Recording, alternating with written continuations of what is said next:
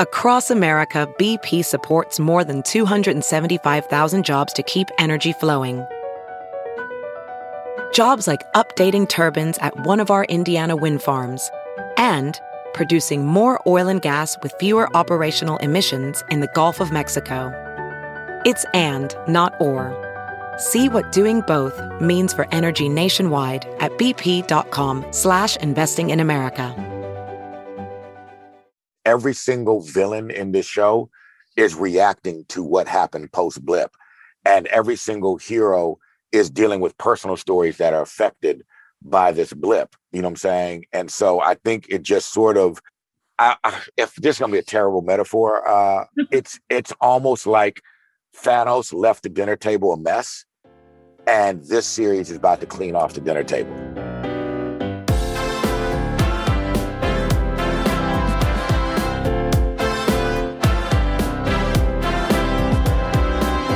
Hello, and welcome to another episode of Push the Envelope. I'm the AV Club's editor-in-chief, Patrick Gomez, and this week we'll be hearing from some of the creators of The Falcon and the Winter Soldier. But first, we have the SAG Awards coming up, and we obviously are super excited about the Oscars, but we don't want to forget about the SAGs because they're super important for us, for all of the actors involved, and the awards there are somewhat unique, which is something we're going to be getting into today with our TV editor, Danette Chavez, who has joined us to discuss the TV nominations for the Screen Actors Guild Awards.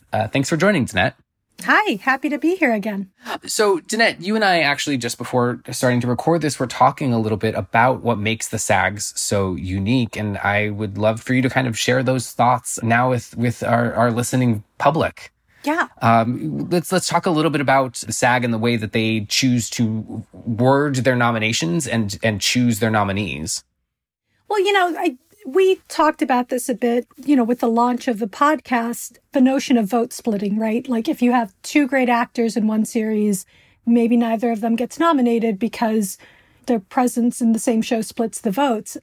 What's great about SAG is that there is recognition for an ensemble in both a drama and in comedy. And it gives them a chance to recognize the work of the group and maybe, head off some of that vote splitting where, you think to yourself, like, there are two great lead performances in this. We can highlight those with this nomination and then, maybe, just get down to the nitty gritty and pick one favorite in the overall nominations. And when we talked about when we went over the Golden Globe nominees, I remember Lovecraft Country came up in that discussion because there were no individual nominations there.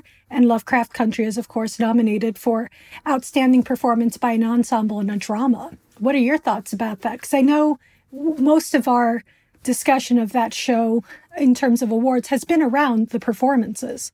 Yeah, I mean, I think as a viewer, we take in all of the aspects of the show. Obviously, we're taking in everything down to the sound design and the costumes and the music and all of the things that other award shows take into consideration and have awards for. But at the end of the day, it really does come down to the performances. I mean, that's what a lot of the times we walk away from. There might be some sort of big science fiction series that we're like, oh my God, the special effects were so cool. Or, speaking of Falcon and Winter Soldier, it's like, oh my God, like that opening action sequence was incredible. And obviously that's not necessarily acting, even though there's acting involved in those scenes as well. But we walk away with like what the show made us feel. And a lot of what makes the show make us feel something is the performances. So I do think that that's something that's really special about SAG and why I think it can align a lot more closely with maybe what general viewing public, ourselves included in that, may feel about a show, because we're not looking so much at all of the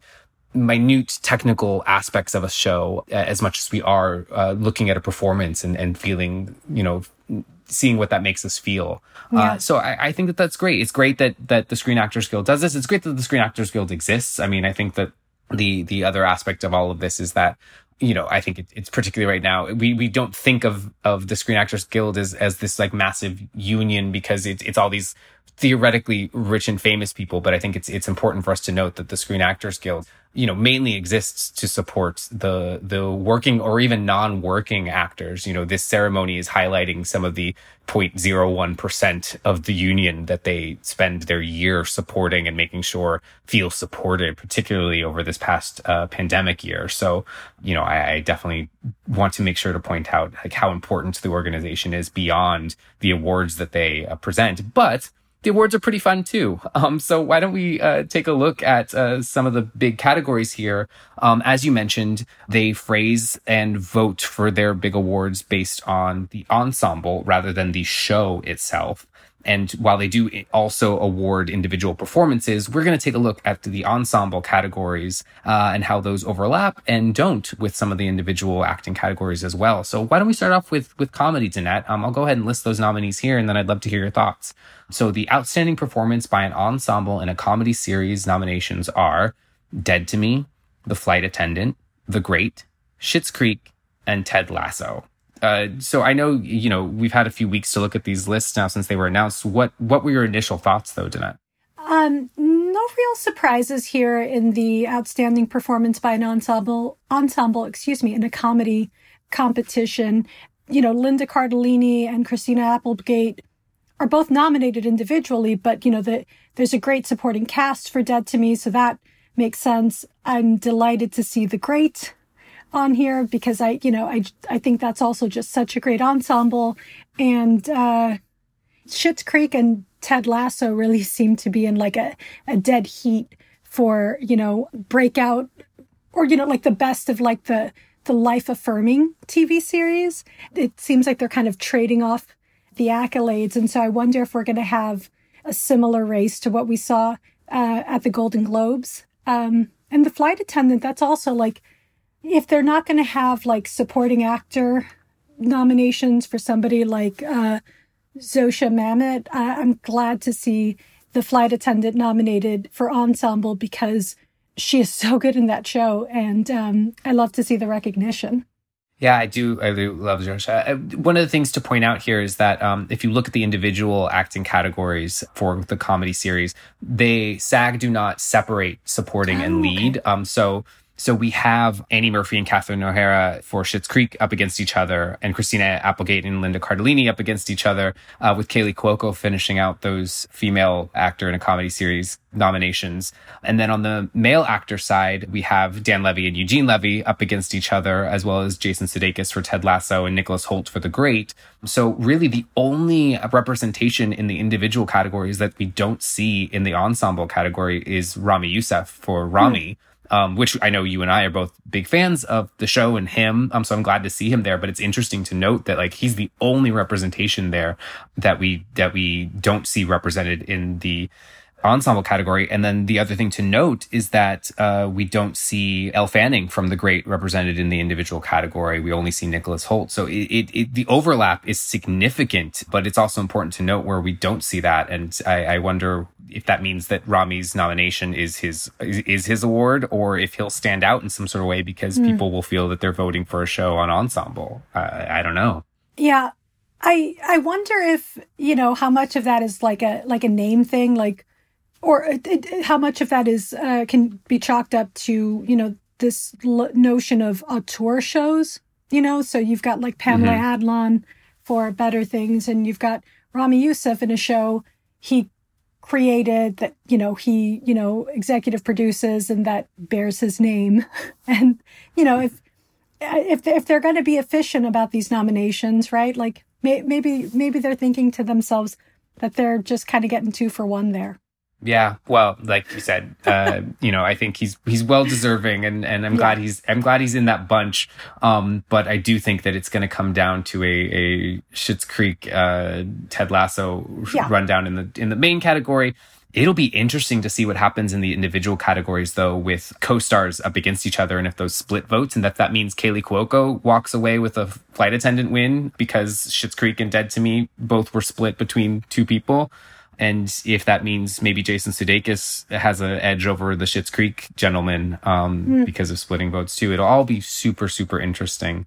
But let's take a look at the drama category. The nominations for the outstanding performance by an ensemble in a drama series nominations are Better Call Saul, Bridgerton, The Crown, Lovecraft Country, and Ozark. Aside from us all knowing the AV Club is big fans of Better Call Saul, Danette, what are your feelings here? That they cheated Ray Seahorn once again. do we really need 3 nominees from The Crown? I think The Crown's fantastic. I would maybe have gone down to 2. I think, we've discussed Gillian Anderson's performance, and I think that she's great, but I just don't know that if there was only room for 2, it would certainly be Olivia Colman and Emma Corrin, who we should note are up for the individual awards next to 2 Ozark people. So it's 3 Crown and 2 Ozarks for actress in the drama category, with Julia Garner and Laura Linney nominated as well. But yes, I agree with you. 3 is a lot. I totally understand that, especially over the last couple of weeks, right, with the Meghan Markle and Prince Harry conversation. And even before that, we've talked about this before, about how for a lot of viewers, this is the era of British royal history that they're most familiar with. So it makes sense that would remain on people's minds. I just, I guess it's the editor in me where I'm like, I got to see some variety.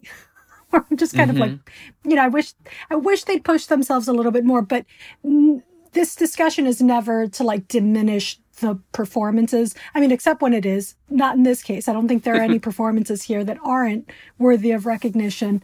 But it's still, just one of those things where I'm like, really, guys? 3? But, looking at the male actor in a drama series nominations, there's really just Josh O'Connor in there representing for The Crown. Feels like Jason Bateman and Sterling K. Brown and Bob Odenkirk are just going to keep getting nominated as long as they're on their respective series, Ozark, This Is Us, and Better Call Saul. But what are your thoughts on the nomination for Regé-Jean Page of Bridgerton, Patrick? Because that's really the only single nomination for that show. Yeah, it's interesting. To me, it's Bridgerton, I think, came out at the right time for people to be super excited about it and maybe elevate it to a nomination here. I don't know if a year from now, looking at this nominations list, if everyone would be like, oh, that's what I would have included among this list of nominees. And that's not to say great work isn't done there. I just feel like it was more of a zeitgeist vote in than a lasting memory vote in. So, I think the nomination is the award here for him, and as well as the show being included on this list. It's like SAG tends to avoid the shiny new thing nominations more than the Emmys and the Golden Globes do, I feel, at least. But I do think that that's kind of what's happening here a little bit. To your point on the Crown nominations, I think obviously the royals being in the news a lot more recently makes it exciting, and the fact that we do know this era of the royal family's history more plays into the interest. But I do think that is maybe another reason why they're being recognized, is because these are characters that we know so well now. That, in the same way that we awarded The People versus O.J. Simpson and that kind of, these are characters that easily could become caricatures. And I think that even Gillian Anderson's Margaret Thatcher stays on this side of doing that, and I think that's a really delicate line to walk, and they did. So I do think, as you said, we're not trashing anyone for being on here, but it would just be nice to see some diversity. So the drama category to me becomes a little less exciting because of the lack of diversity. We could speak also to the diversity of the people nominated. We don't see any people of color in the female category and 2 in the male category, but the representation in many ways could be a little bit more broad here. But I think that it's interesting. We noted this in previous awards and kind of where Lovecraft Country gets nominated, but we have the ensemble nominated, but no individual performances there, which I think is interesting. It's the only one who has no representation in the individual awards. Yeah. Yeah, no, that's absolutely a great point. I know that we wanted to touch on the TV, movie, and limited series categories as well, where our friend, your friend, my friend, everyone's friend, Mark Ruffalo is once again nominated for I Know This Much Is True. Then this is under Outstanding Performance by a Male Actor in a TV, Movie, or Limited Series, along with Bill Camp for The Queen's Gambit, Daveed Diggs for Hamilton, Hugh Grant for The Undoing, and Ethan Hawke for The Good Lord Bird. Is Mark Ruffalo going to win this award just to prove me wrong yet again? I think so. I think it's now personal, and Mark is just going for it.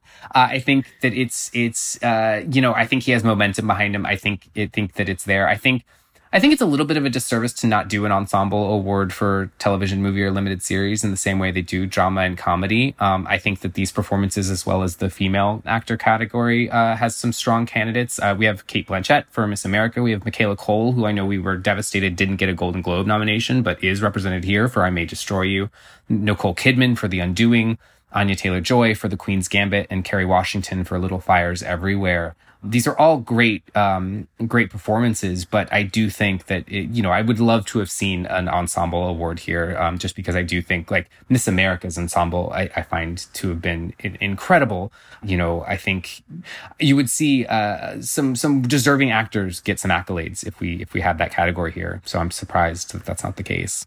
Yeah, I feel like the Golden Globes does kind of the opposite of this by condensing it's the supporting actor category, right? Where it's like TV series, TV movie, or limited series, or like anthology or something. And I'm just basically, if you're supporting, exactly. You all get lumped in one category. And here, at the very least, they put supporting and lead in the same one, which at least makes everyone equal. Yeah.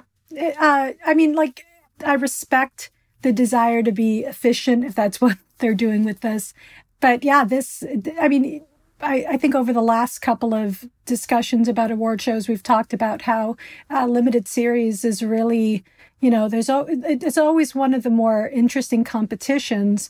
And I think we're seeing that again with these nominations, although once again, Kerry Washington is recognized for her work on Little Fires Everywhere, and Reese Witherspoon, who was in everything over the last year and a half, is still just kind of waiting for the morning show season 2. I mean, I guess as we all are at this point, I guess. But hopefully, for me in that category though, Michaela Cole is fantastic, and I think deserves a ton of accolades. But the performance, almost the performance of the year for me, goes to Cate Blanchett. And I know we've discussed Miss America at length, and so I've repeated that multiple times here on this podcast. But I was in awe of the work she did there. So we'll see. I think it's good to have a favorite. I'm just going to keep stumping for Ethan Hawke to get something for playing John Brown, because I can't get that performance out of my head, along with Michaela Cole's work, obviously, on I May Destroy You. But I like that through line through all these discussions, right? Yeah, well, it shows we stick to our guns. We have our opinions here, and they are strong, and we support them. Well, we will see if we are right when the 27th annual SAG Awards air on TNT and TBS on April 4th. Danette, thank you so much for being here and discussing all of it with me, and of course, we'll have you back very soon to discuss more. Thanks. But those of you listening are not done just yet. R. Mara Eakin recently got the chance to chat with two members of the team behind Marvel's new Disney Plus series, The Falcon and the Winter Soldier. First up, we're going to hear from showrunner Malcolm Spellman, who spoke with Mara about how the show helps evolve the MCU into the post-Endgame world, and what we can expect from Emily Van Camp's character Sharon Carter and Daniel Bruhl's villainous Baron Zemo. Let's take a listen to what he had to say. How you doing, Mara? Good, thank you. So because this is a Marvel project, there's not a ton of super specifics about what we're going to get with the show. But I know that in part it deals with what it means for Sam Wilson, the Falcon, I guess, if you will, to be handed the sort of Captain America shield, the moniker, in a country that's still fighting racism daily. But can you talk to me about sort of how the show deals with the social realities of life in post-blip Marvel America, and then as well as real America? So the best thing that could have happened to this show was us being shut down, because we'd already we knew from the beginning of doing this project, we wanted to make something that felt super, super relevant and we wanted conflicts and characters and stories and sub-stories and themes, all of that to feel very much of today and of now, right? Even before we got shut down, we knew that the spirit of post-blip, with half the world's population suddenly appearing after 5 years, has spun everything into chaos. And in the Marvel universe, every single living being is dealing with the same problem, right? Then we get shut down by a global pandemic that is forcing every single living being on this planet, rich or poor, to deal with the same problem. And since we'd already staged that in the Marvel universe, in our project from the Marvel universe, it was an opportunity for us to create connectivity and I would say subtly mirror our two realities. And yeah, the issues on, listen, Sam is a Black man. And as we go home with him, you see he's really from the struggle. And so there's no way he could just in good faith take on that symbol, because it means something very different in his hands than it does Steve Rogers. Yeah, I mean, watching that episode, there are moments when you're like, oh shit, like these guys have been through a lot. Like everyone has been through a lot. And thinking about the realities of like, okay, half the population disappeared. No one kept up their apartments, or no one, how do you vouch for someone that hasn't worked in 5 years? Or, or thinking about Bucky, like being a killer for 70 years. Like he's got some shit to work through. There's a lot going on. It's interesting. Like that was for the Bucky character. It was so obvious what we were going to have to tackle. That was almost a treat, because this dude has not been in his right mind for almost 100 years. B, he's 106 years old, which means he does not fit into this era and never had an opportunity to fit into any other era because he was being manipulated. But obviously, first and foremost, the volume of people he's killed, including, people in Stark's family. And we have this line in the series where I can't remember if it's in the first episode, but somewhere in the series, he says, when someone's trying to make the excuse, well, you were being manipulated, you had no way of knowing. He said, no, I remember everyone, which means he believes a part of him was there and present. And if that's the case, isn't he the monster that Hydra made him out to be? So yeah, he's got a lot to deal with. And as you see, we brought it into his face in a very, very personal and direct way. I mean, with that being said, like coming out of WandaVision, people are like, how does this set the stage for the next thing? Like we left Endgame, now we're here. Like, how do you think that the show moves things forward a little bit? Well, I think the first thing it does is it directly references the state of being of Endgame, not anecdotally, but as the defining thing on the planet. You know what I'm saying? It defines every single villain in this show is reacting to what happened post-blip. And every single hero is dealing with personal stories that are affected by this blip. You know what I'm saying? And so I think it just sort of, if this is going to be a terrible metaphor, it's almost like Thanos left the dinner table a mess, and this series is about to clean off the dinner table. That's a good metaphor. Makes a lot of sense. All right. So beyond just Falcon and Winter Soldier, you also got to use some characters from previous Marvel table setting for you, like Sharon Carter and Zemo and a few unnamed others. Who are you sort of most excited as a writer to like have back and sort of figure out? I'll tell you who surprised me the most, which was Zemo, in that how human he became in this series. But the character that turned into the most fun was Sharon Carter, because Emily has such a baby face, you know what I'm saying? And looks very, very sweet and innocent. But Sharon Carter is gonna emerge as a badass. Like I'd have to use far more inappropriate language to describe how awesome she is, you know what I'm saying? Let's just say this, Sharon Carter is all grown up now. You know what I'm saying? And as we discussed, I guess what made it so fun was we started a Civil War, and you just factor in what would have naturally happened between Civil War and now you got a whole different Sharon Carter showing up.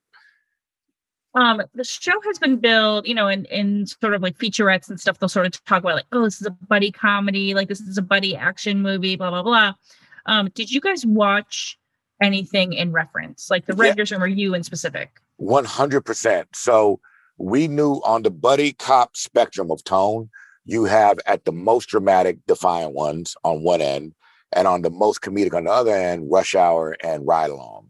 And we didn't want to be in either one of those places.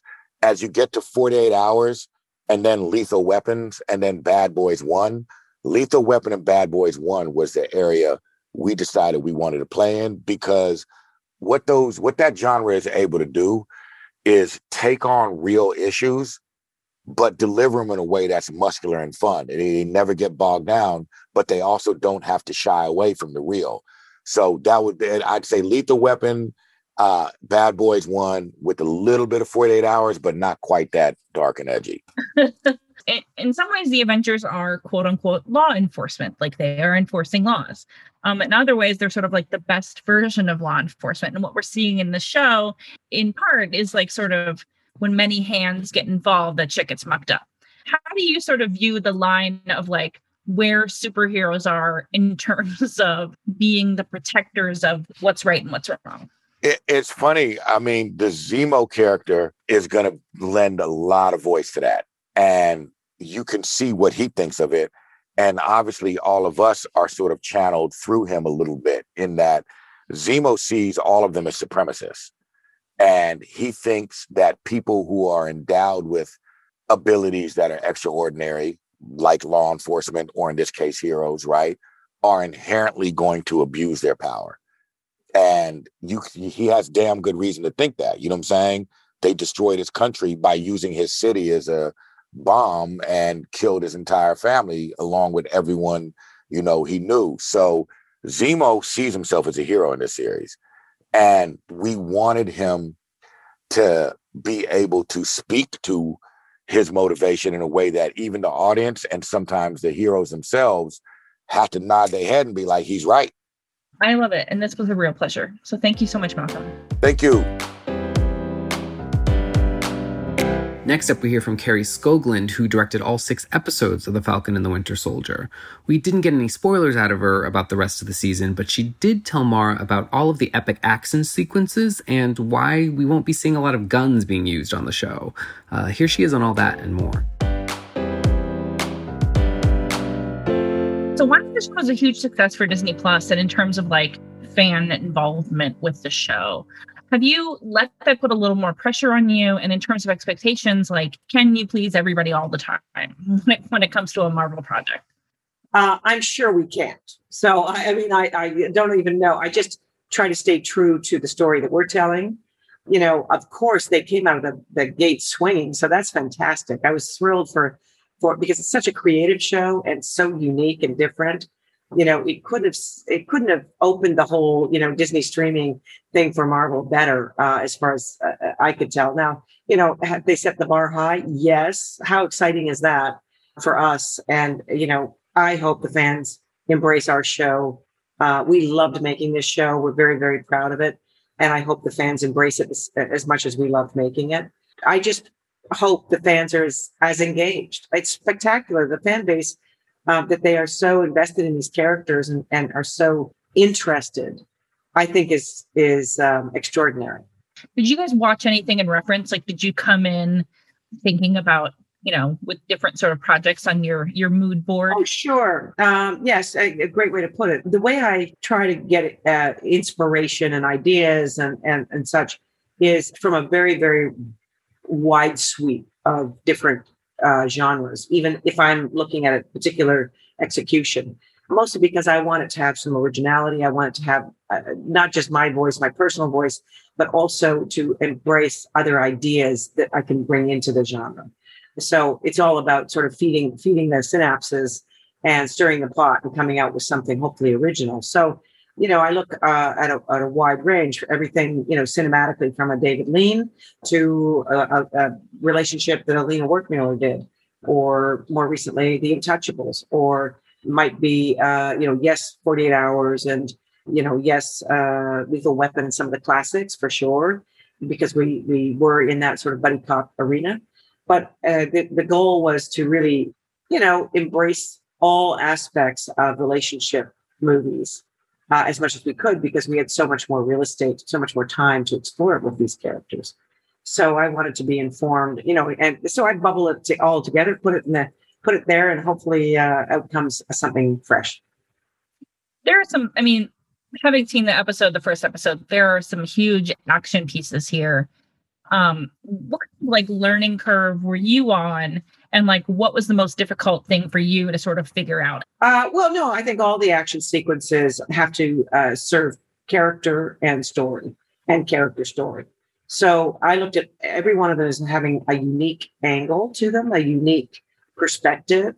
I wanted each action sequence to have its own unique DNA at its core. So we really looked for how to do that, how to mix that up in a way that was not only satisfying for, visually and from a stunt perspective, but really from a character place. So whether, I look at action sequences much like you look at a drama sequence. It's still got a beginning, middle, and end, and it's still got violence to it of some form that is character based. Now, I guess one of the things that I did as a sort of overview, we reduced weaponry.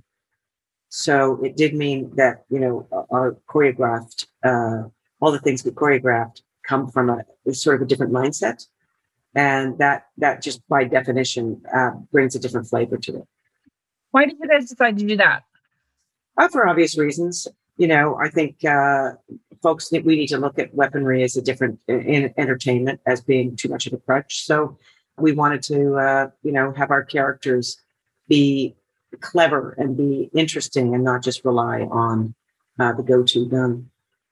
When I was watching this episode, I was really struck by where we're entering this. Oh yeah, we've lost 2 Avengers. Do you know what I mean?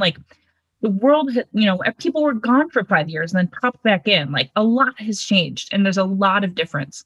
And they're really going through some emotional journeys. There's some lines in this when they'll say to Bucky, you were a killer for 80 years or something, where you're oh, right, he was. That would be really hard to deal with.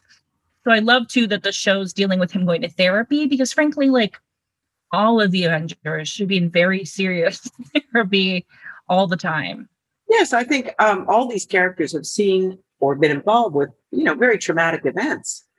And, I don't think Marvel's ever shied away from exploring the consequences of some of those events. And we just have a little more time to do it. So in our case, we're able to explore it on a more detailed character level, just because we have the time. So, yeah, looking at consequences, looking at, he left behind him a trail of victims, and there's collateral damage. So what does that look like? And what does that feel like for a guy who has to cope with, what it is to go forward? Because he's going to have to do some healing in order to be able to find some relevance for his future, and where he sits as a result of his past. You have, in some interviews and stuff, talked about sort of the glass ceiling for women directors, or how it's, you could say, hire more people, but if there's not people to, people have to come up through the system and get sort of elevated. What does it mean for you to be given this chance, on a very big scale? And how are you sort of helping other women along the way? Well, it was a huge opportunity, Captain America comes knocking at your door, you answer the door. I was thrilled to tell this story, and I felt it really is one of the most important stories of this century. So for all the reasons of the themes and the relevance that's happening right now that we discuss in our world. So it was very on side with my political thoughts and views and what I like to embed in entertainment. So I was absolutely thrilled. I think going forward, what I'm hoping is that I can be part of the wave, because there's a number of women coming on stream who are doing big movies like this and or shows. And Marvel's been at the forefront of promoting that as well. is that very soon, I hope we no longer say female director or male director or Black director or Chinese director. I hope soon we're able to just say director or writer, so that the labels and the genders and the ethnicity count less. Because I like to work in a muscular space. I enjoy working in a world that is very challenging, that isn't what we think stereotypically is feminine. So, but I think men can do the same thing. It's about the passion of the filmmaker. It's about the sensibility of the filmmaker. So I would hate it for the world to be come to a place where, only women can tell women's stories. Only men can tell men's stories. I think it has to come from the heart and from the skill set and, from the hard work that it takes to get to anywhere where you're successful, and let it be that instead of getting tangled in other politics of it. Well, that's going to do it for this week's episode. You can check out new episodes of The Falcon and the Winter Soldier every Friday on Disney Plus, and the 27th Annual Screen Actors Guild Awards on Sunday, April 4th on TNT and TBS. We, of course, will be covering those all over avclub.com, and you can find me on social media at Patrick Gomez LA. I'll be back with another new episode of Push the Envelope next Thursday. And if you're a fan, please remember to subscribe, rate, and comment wherever you listen to your podcasts. Until next time, bye.